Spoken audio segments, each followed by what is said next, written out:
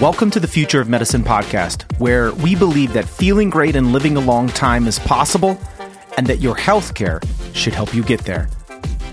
I'm your host, Dr. Aaron Wenzel.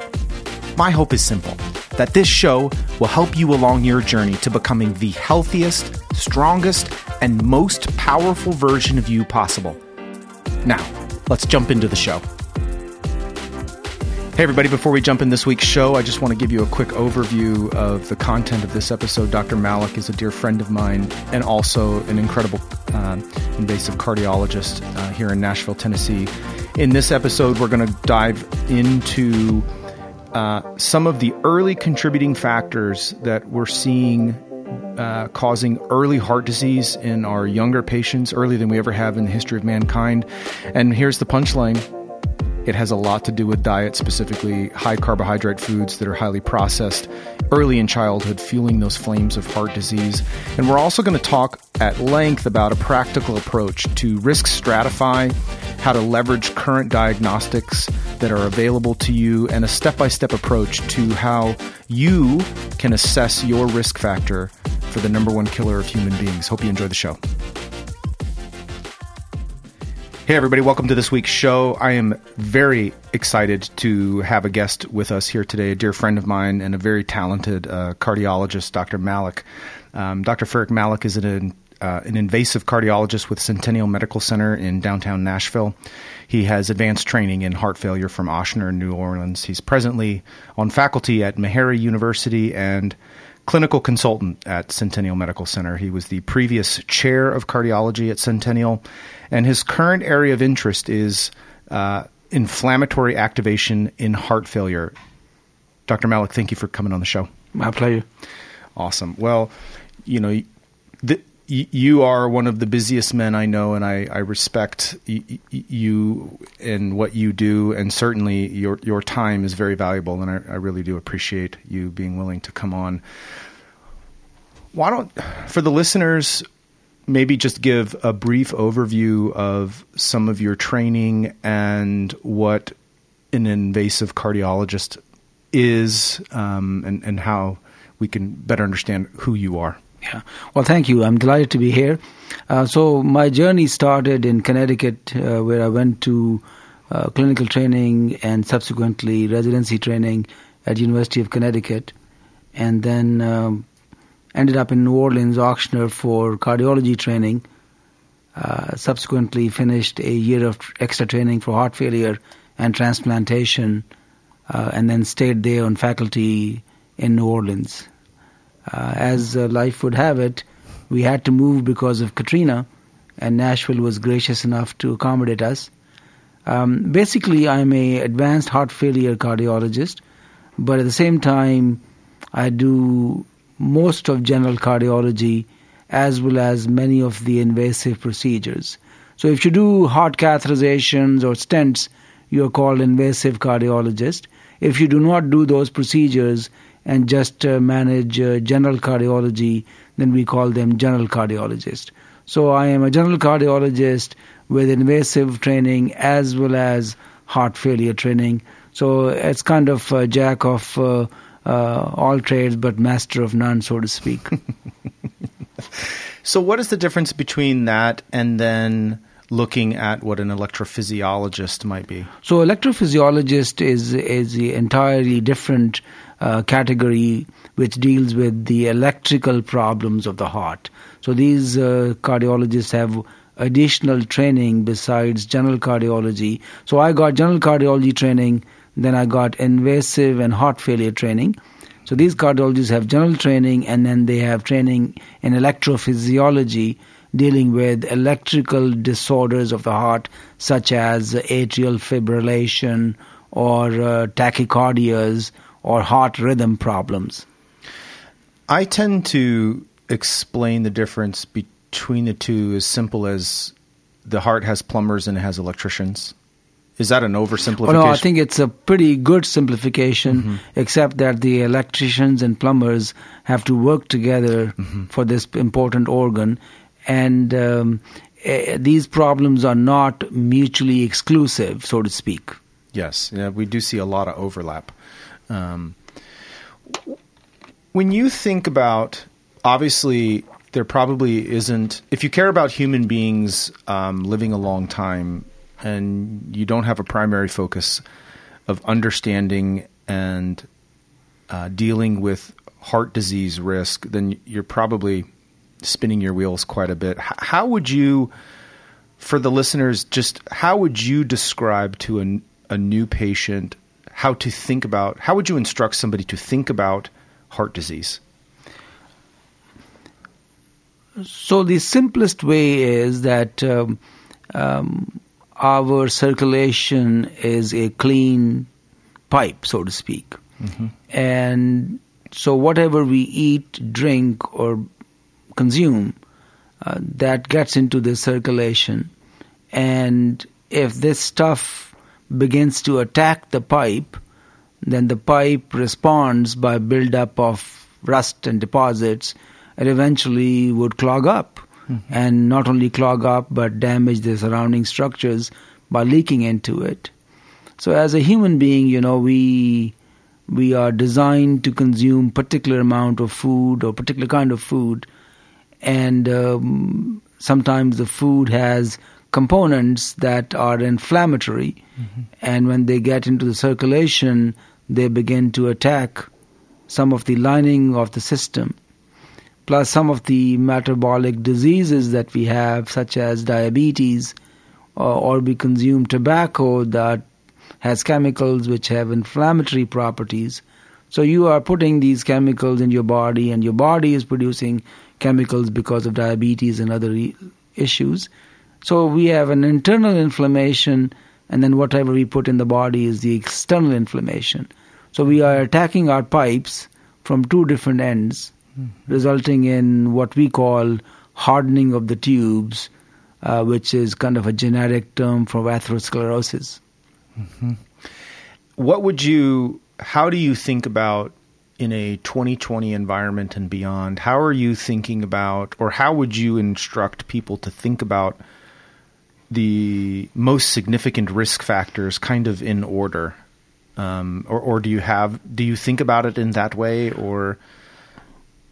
So I think what we have identified so far is that there are some modifiable risk factors and there are some non-modifiable risk factors. Okay. So non-modifiable risk factors is, for example, your gender, your age.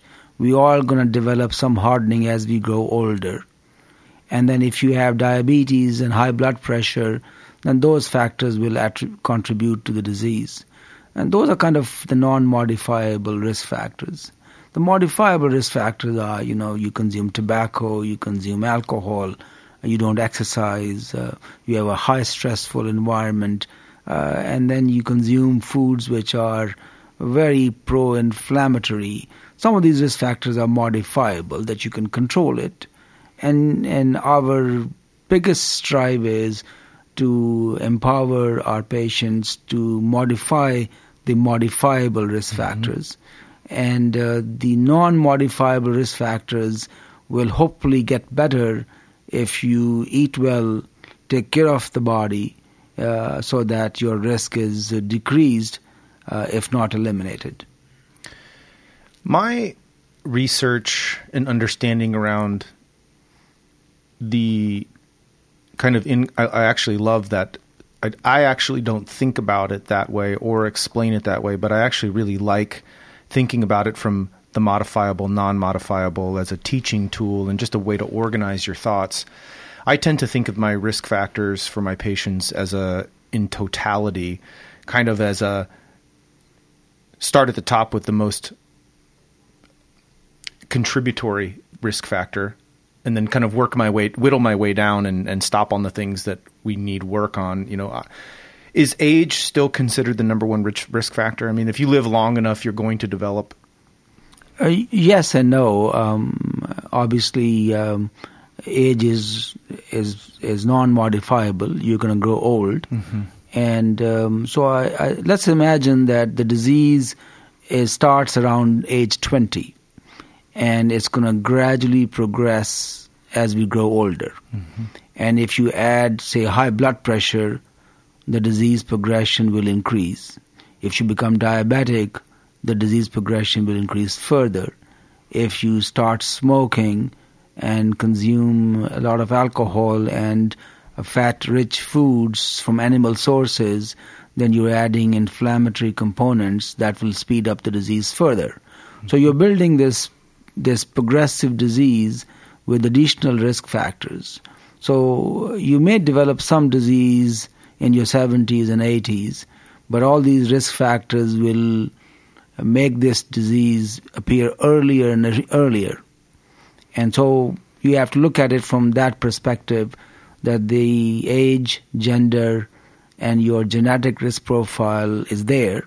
You have to modify that by eating well and exercising and try to modify some of your risk profile. And on top of that, if you are hypertensive, take care of the blood pressure.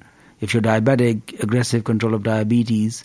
And if you smoke or consume animal fat, protein source of inflammatory markers, then modifying them will help you decrease your risk, not eliminate it. Mm-hmm. I lost my thought there for just 1 second, but I'm curious what you think about as being, because from where I'm sitting as a non-cardiologist, but certainly working in the ER, seeing plenty of acute cardiac conditions and working with my primary patients in risk stratifying so that they are decreasing the probability that they have some sort of event. I think about this, and I'm posed with the question internally, why does cardiac disease seem to be showing up earlier and more significantly than it has historically? I mean, I think historically it's been a disease of 60-year-old smoking men, right? But now we're starting to see early 40s, late 30s with very significant disease that you historically had not seen until the 6th or 7th decade of life with risk factors.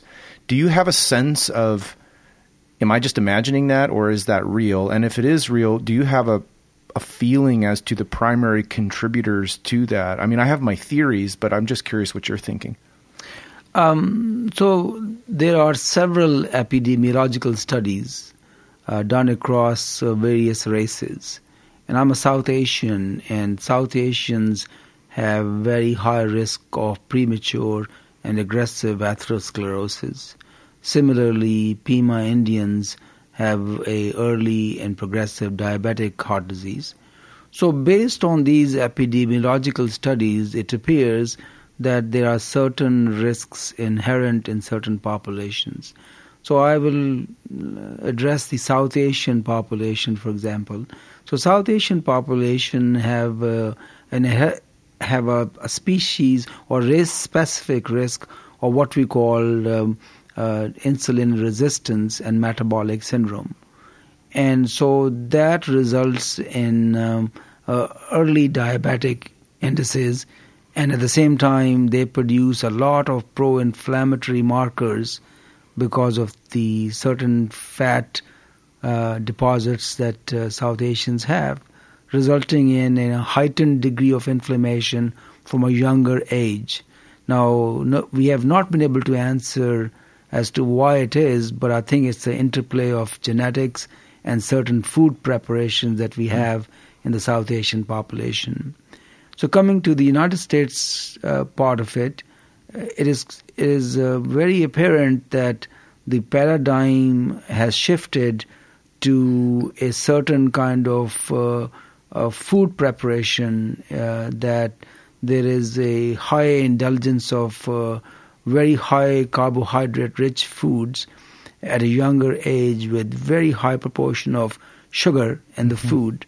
Mm-hmm. Secondly, this element of processing the food so as to detoxify and prolong the shelf life of the food have actually resulted in significant metabolic abnormalities.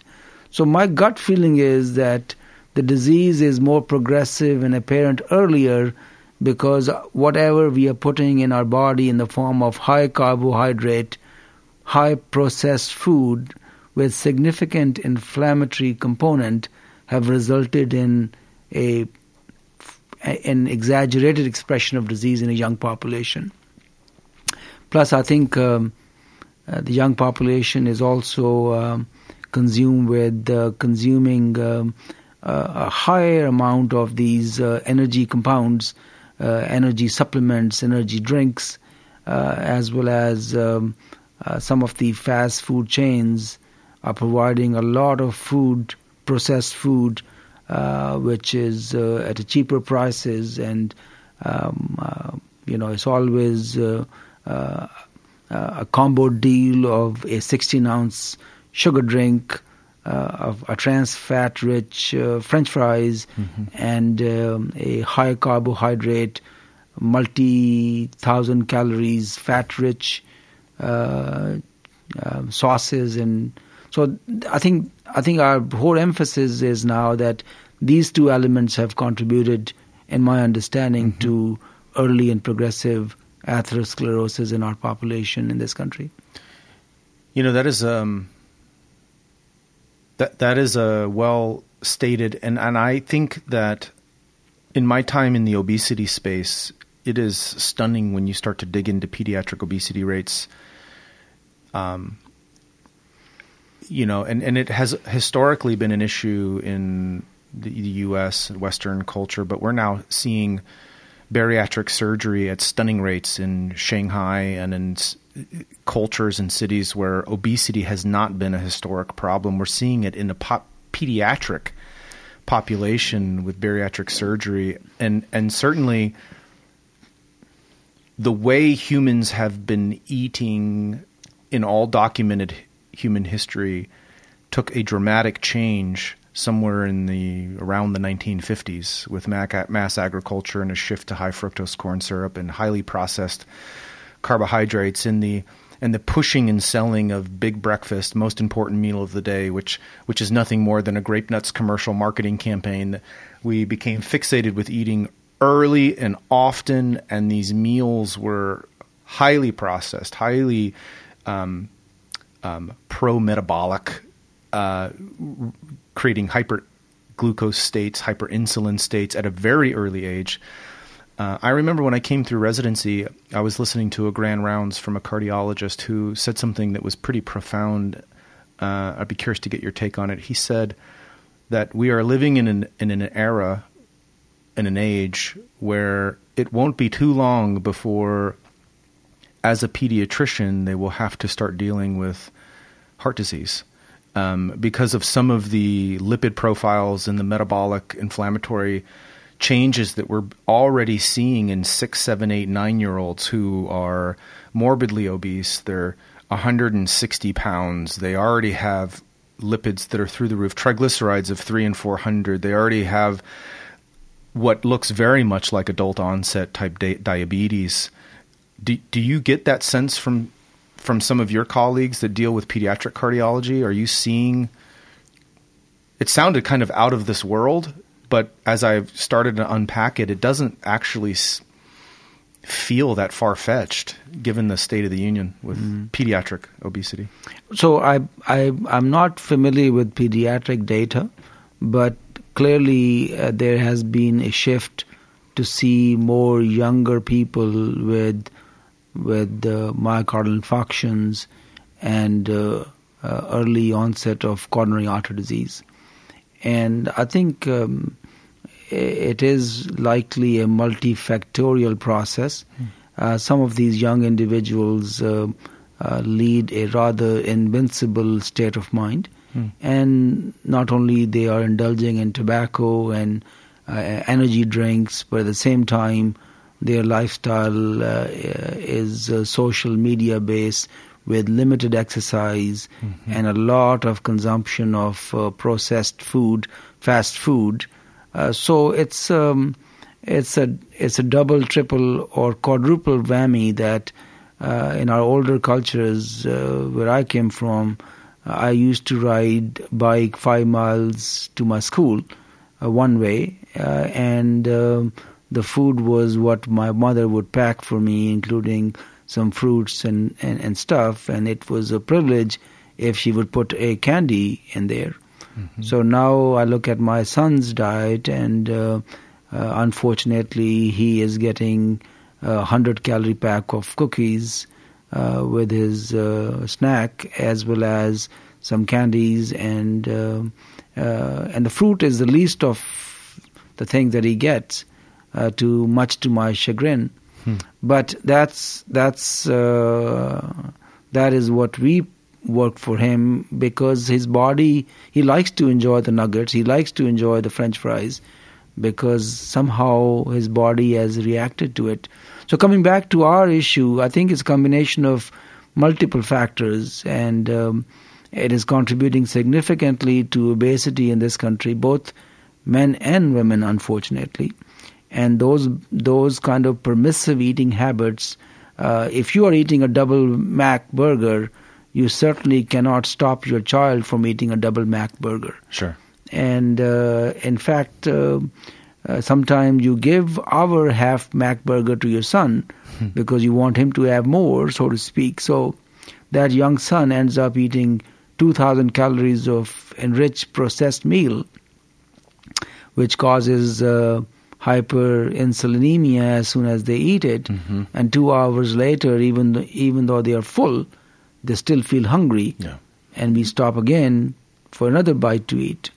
So I think it's a social food access problem with limited insight as to what our body needs and what we are putting into our body. So age-old cliche is, I live to eat, that we practice now in this country, as opposed to I eat to live. Yeah. And I think we should move towards, okay, if I'm hungry, I'll eat some food, but because my main purpose is to enjoy a healthy, long, prosperous life. I feel like I mean, anybody who's spent any time with me knows that I could spend hours and hours and hours diving into the state of our culture with dietary intake and its contribution to chronic disease. It is uniquely saddening, though. I go from a ranting, aggressive kind of posture when I speak about it with adults to one of just sadness when I think about the impact it's having on young children, and what it is setting them up for metabolically in the very near future for them. And it seems to be accelerating and intensifying simultaneously. Back to adults so the listeners of this show are very, it's a bit of a technical group. They're not super technical, but there are several of our listeners who do enjoy some of the technicalities of the subjects that we talk about. And for those folks, can you help us understand the different diagnostic tools that we have available if somebody is worried about, gosh, I wonder if I have any developed cardiac disease? If so, what is a way to think about the best way to work things up? I mean, we have things like calcium scores and cardiac MRIs and stress tests and angiograms and stents and caths and all these things. It can feel a little overwhelming for this group, and I'm not the best person to explain to them which tests matter when. But how would you think about or talk to your clients who would come in and ask about available imaging and diagnostics? Yeah, I think that's an interesting tip of the iceberg, so to speak. So I have a very practical approach to it. There are two different kinds of our patients who come to us. And there are one group who is concerned about developing heart disease, and the other group that have already demonstrated heart disease by presenting to the emergency room with strokes or heart attacks or those kind of issues. So let's break down into people who are concerned about developing heart disease. So for them, the assessment is, what are my risks for heart disease? Or have I developed a heart disease? And what can I do to decrease that risk or modify that disease if I already have it. So if a young gentleman comes to me and asks me, okay, I'm 40-year-old, my father had heart attack at 55 and he was hypertensive. So what can I do to change that trajectory, and if I have developed some disease in my system? So the most important first step is we assess their risk profile. And the risk profile include their family history, presence or absence of hypertension or diabetes. We have a cholesterol profile to see if they have inherent tendencies to have that cholesterol profile that puts them at a higher risk. For example, if they have low protective HDL or very high levels of lipoprotein little a, which is a new compound. So we calculate a risk profile, like a pre-test likelihood of what is their risk. And if they have very high risk, means they turn out to be diabetic and hypertensive with very high cholesterol and low HDL, then clearly that is a high risk group with the likelihood of developing disease in the next 10 years of more than X percentage. These variables can be added to this algorithm that is available online. This is called assessment of cardiac risk at 10 years. And you can put in your age, your gender, your cholesterol, your blood pressure, your sugars, and the computer spits out a number. And if the number is more than 7.5% risk of development of heart disease, then that identifies your risk, so to speak. So that's the number one we do. Based on this risk profile, if the risk is less than 2%, no testing is needed, just to assess your modifiable risk factors and manage your non-modifiable risk factors. So if you're a smoker, cutting back on tobacco. If you're hypertensive, manage your blood pressure. If you're diabetic, aggressive management of diabetes. If your cholesterol profile is elevated, then manage the cholesterol profile.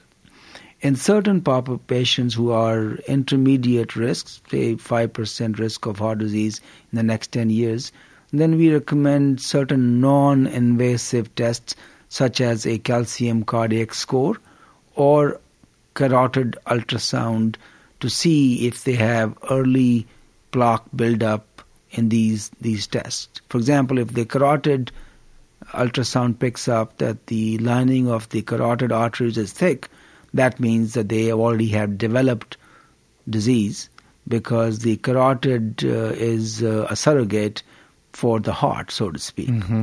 Similarly, we request a calcium cardiac score, which is a low-intensity CAT scan of the heart, which picks up calcium deposits in the coronary circulation of the heart. And normally, the beauty of this test is that the score is 0, which means there is no plaque or calcified plaque in the system, and the likelihood of significant heart disease is very low. But if the calcium score is elevated above a certain numbers, then that corresponds to the extent of the plaque, and based on that, further testing may be needed. So if the number is, say, 250 or 300, then we know that they have plaque buildup in the system. The next question is that plaque reaching a critical point? And that critical point is if it is blocking the heart tube in excess of 70%, because that 70% is considered the cutoff that we may use some therapy or treatment or intervention or stenting or those issues. So if that is the concern, then we request a cardiac stress testing, which is to stress the heart so that we can push the heart to its maximum capacity and see at that maximum capacity if the circulation of the heart is being impacted by various algorithms that we have developed.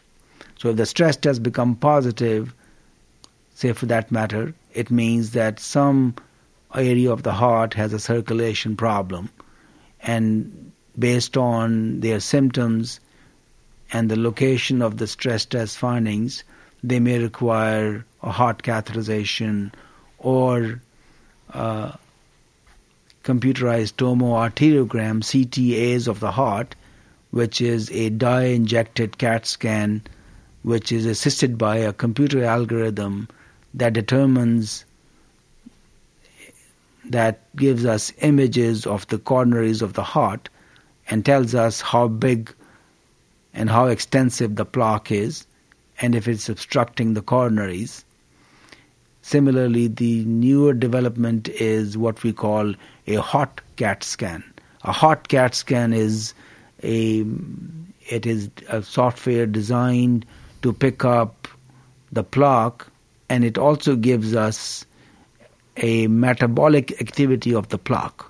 So if the plaque is metabolically active, we call it a hot plaque, which means this plaque is full of cells, it is full of inflammatory markers, and the risk of this plaque rupture is very high, as opposed to a cold plaque or a calcified plaque in which there are very few cells and the risk of this plaque rupture is very low. So we call it a stable plaque. So that's how we address future directions to identify hot or soft or active or inactive plaques and direct therapy against such entities. And it's a heart CT? So it's a cardiac CT or CTA, computed tomoarteriogram of the heart. It is done in various centers, and usually it's a high frequency, multiple scanners. We have a 128 scanner that within 3 minutes it takes the entire heart pictures from 128 different scanners, and the computer reconstructs a 3D dimension of the heart, and then computer algorithms eliminate soft tissue and just highlights the coronary circulation with contrast, that we can identify the plaque buildup, and then a metabolic equivalent is generated to see which plaque has high cell count or temperature count. I didn't realize that about the hot and the cold component.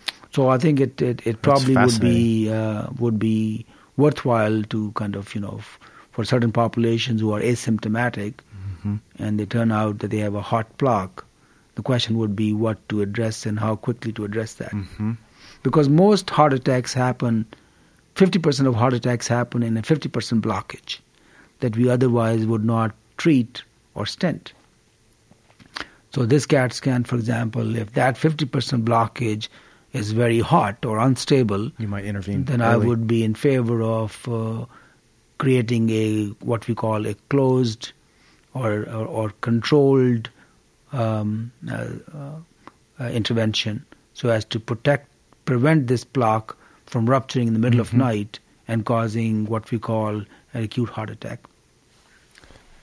That's a fascinating. I think what I'll do is I'll take that information and create a nice infographic with a workflow of kind of how to think about that. That is a really. Where does a cardiac MRI come in? So the MRI is an extension of various cardiac testings. So, for example, you can have an MRI to assess if the heart muscle is weak, and you want to find out if this heart muscle is weak because of damage, scar tissue, inflammation, and you ask for an MRI of the heart. And if the MRI picks up that most of the heart muscle is replaced by scar tissue, then you know you have a serious problem. Is it a way to think about it too, like a cardiac MRI would be more to evaluate structural components as opposed to blood flow circulation with the CTA? Actually, all MRI have now applications in which you can assess the circulation. Interesting. As well as structural component of the heart, as well as anatomical features of the heart and some various valve structures. But most importantly, we are using extensively as to the anatomical and structural components of the heart muscle. For example, if somebody wants to have a bypass and they have multiple blockages in the heart, but the heart is weak. So question is, if I fix the blockage, will the heart recover?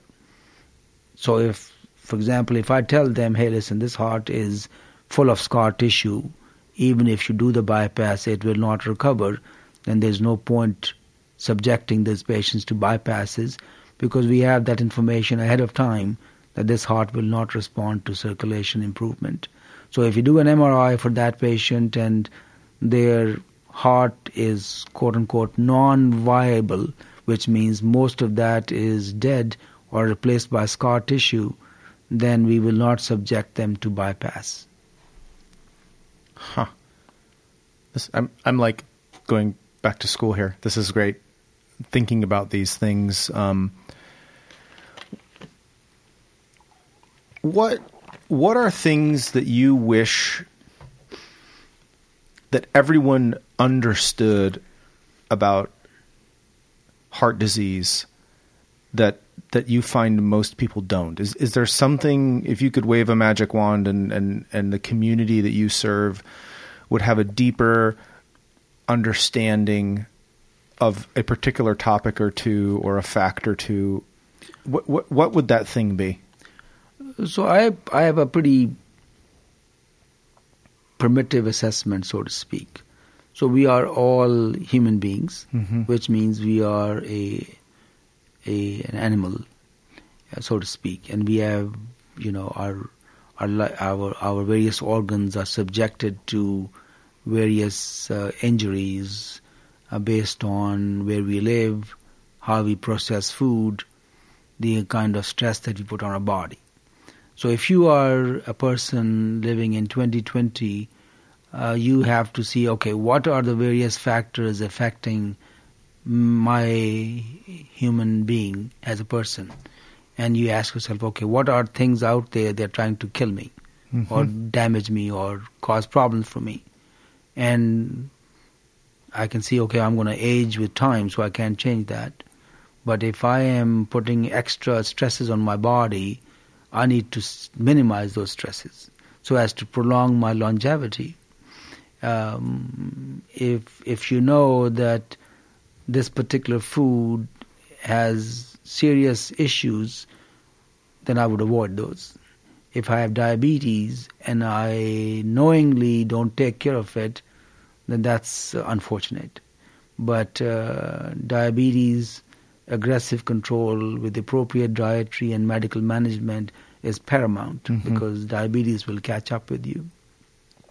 Similarly, if you have high-risk behavior, tobacco, alcohol, multiple stimulants, those are very modifiable risk factors that will hurt you as a physical human being. So from that perspective, I put myself in one corner and I look across the table and say, okay, what are various things that are going to impact me and impact my heart, impact my brain, impact my kidneys? And what can I do to modify them or seek help to see what can I do so as to protect myself and prolong my life and have less medical issues going with it. I think it's a really healthy way to think about things. I mean, that is not too far from my North Star, which is I want my folks to live as long as possible at the highest level that is possible for them based on all of the variables that you outlined. And if your primary goal, if that is your goal, if your goal is longevity with vibrancy and you're not really serious about eliminating behaviors that will contribute to ending your life through cardiac heart disease, it's a really unfortunate situation because it probably won't end with a long, vibrant life. You'll probably end up with progressive chronic heart disease that ultimately can be debilitating and cause an either unnecessarily miserable existence or a tragically early exit. Yeah. So I would urge all the listeners to at least get all these 5 variables that you need to calculate your heart risk. And what were those again? And obviously age and gender are 2 of them.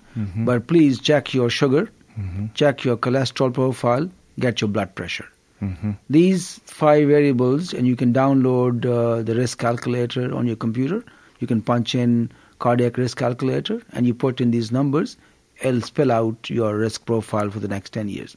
If the risk profile is in excess of 7.5%, development risk, then you need to seek care as to what can you do to modify your risk profile.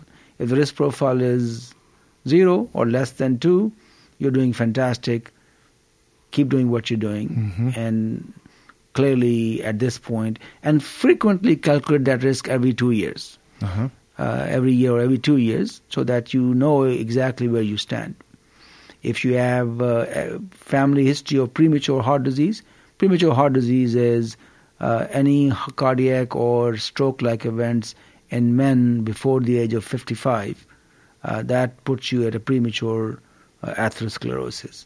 And so that is an independent risk factor. That means something is going on in the metabolic profile that you need to identify. So that is, always ask your first-degree relatives, your brother. If your brother had disease at a young age, that automatically means that there is some component that you need to identify. So these are a few of the basic things that all of us should do. No, that risk calculator is a great resource. We'll be sure to link to that. That's not something that I use regularly, but need to. What specific area or areas are you most excited about in your field in the next 1 to 5 years? Things that are on the horizon that maybe aren't mainstream that we should be paying attention to.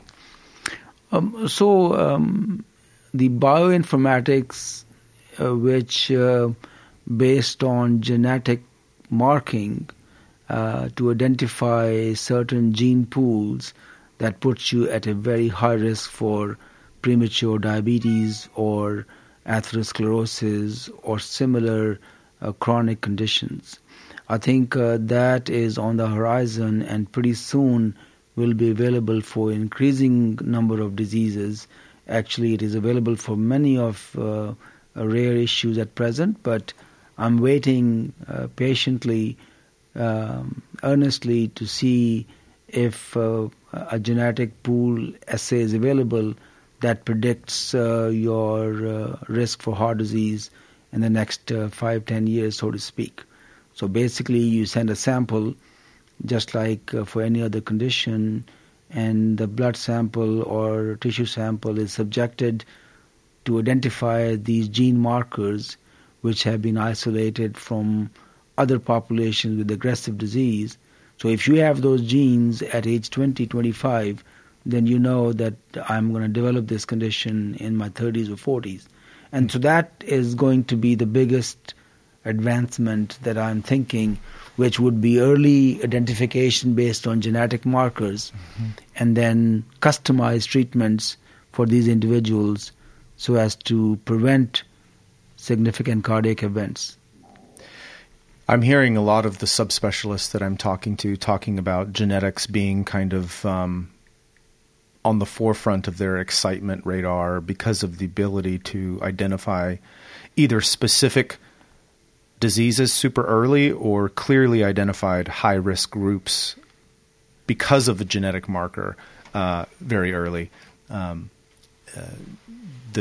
is the we've mapped the human genome. Craig Venter did that. It's been 20-something years. And we've had all this data, but we didn't have any wisdom from it. We're starting to now see some sort of critical mass tilt where we now are starting to understand what some of these sequences are, how to identify them, what they mean.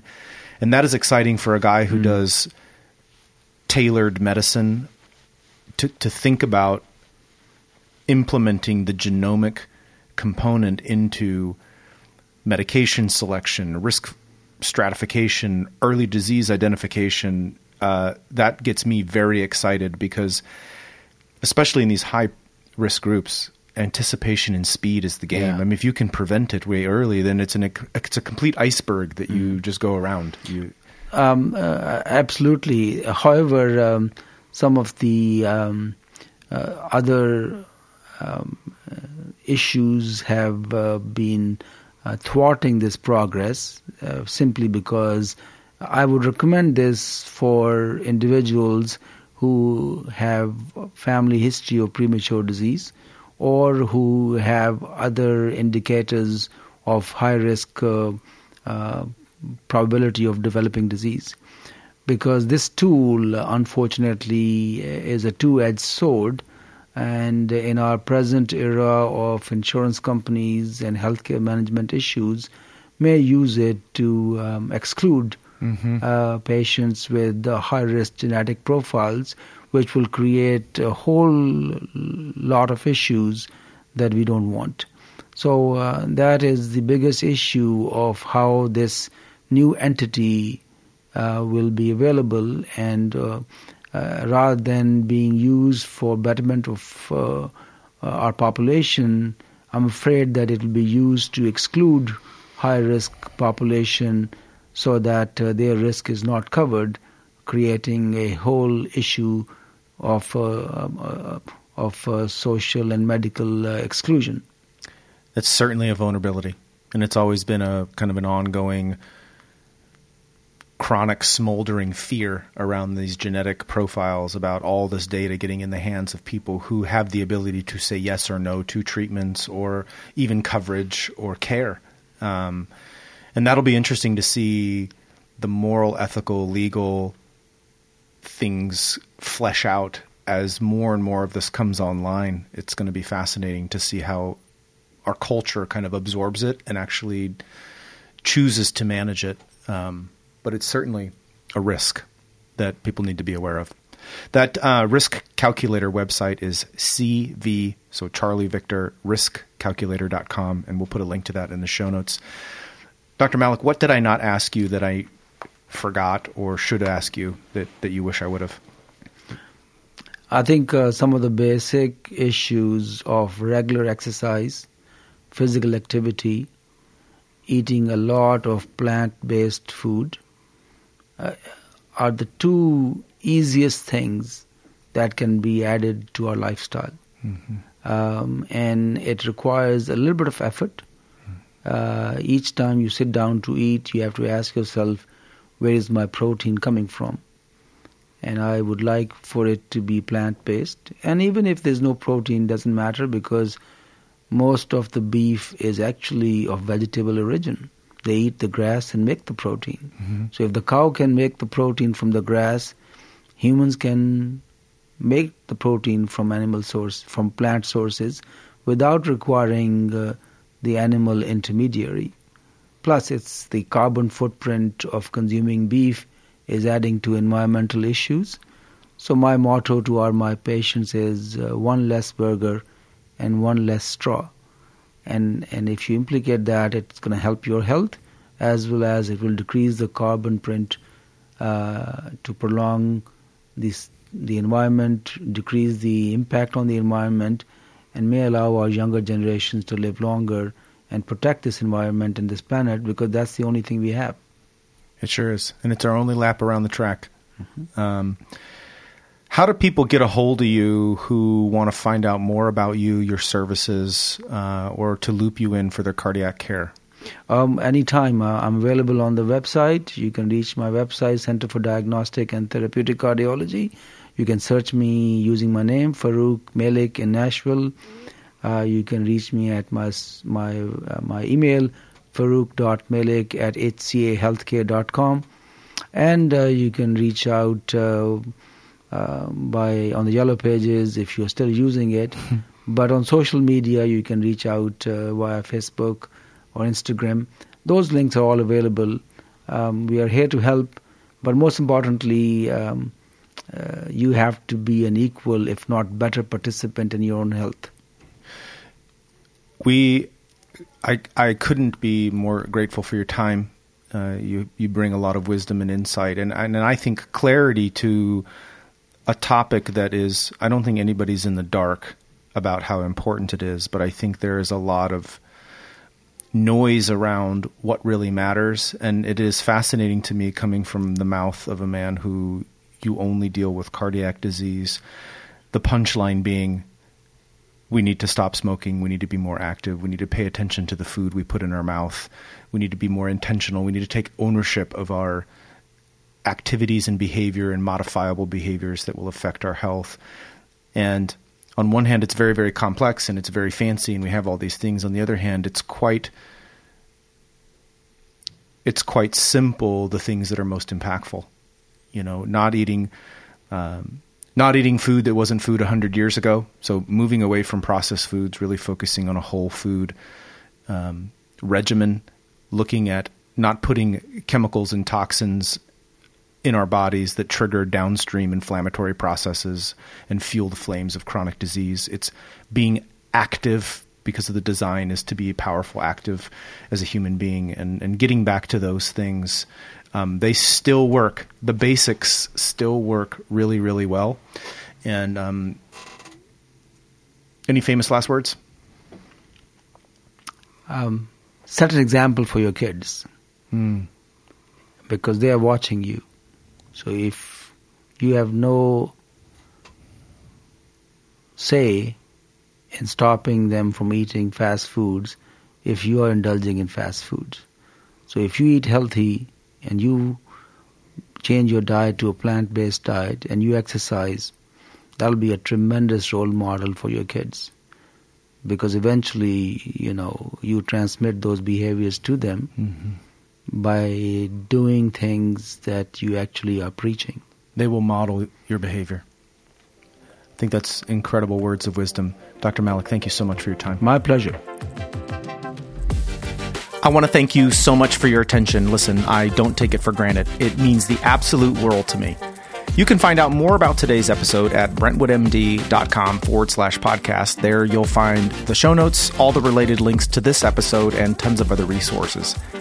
If you haven't already subscribed, please do so. And if you've already subscribed, then it would mean so much to me if you left a review. If you think we'd be a good fit to work together, or you would just simply like to know more about the concierge services that I provide my private clients, email us at membership@brentwoodmd.com. And now for the obligatory disclaimer. This podcast is for general information only and does not constitute the practice of medicine or the giving of medical advice, as no doctor-patient relationship has been formed. The content of this podcast is not intended to be a substitute for professional medical advice, diagnosis, or treatment. Users should seek the advice of their own medical professional providers.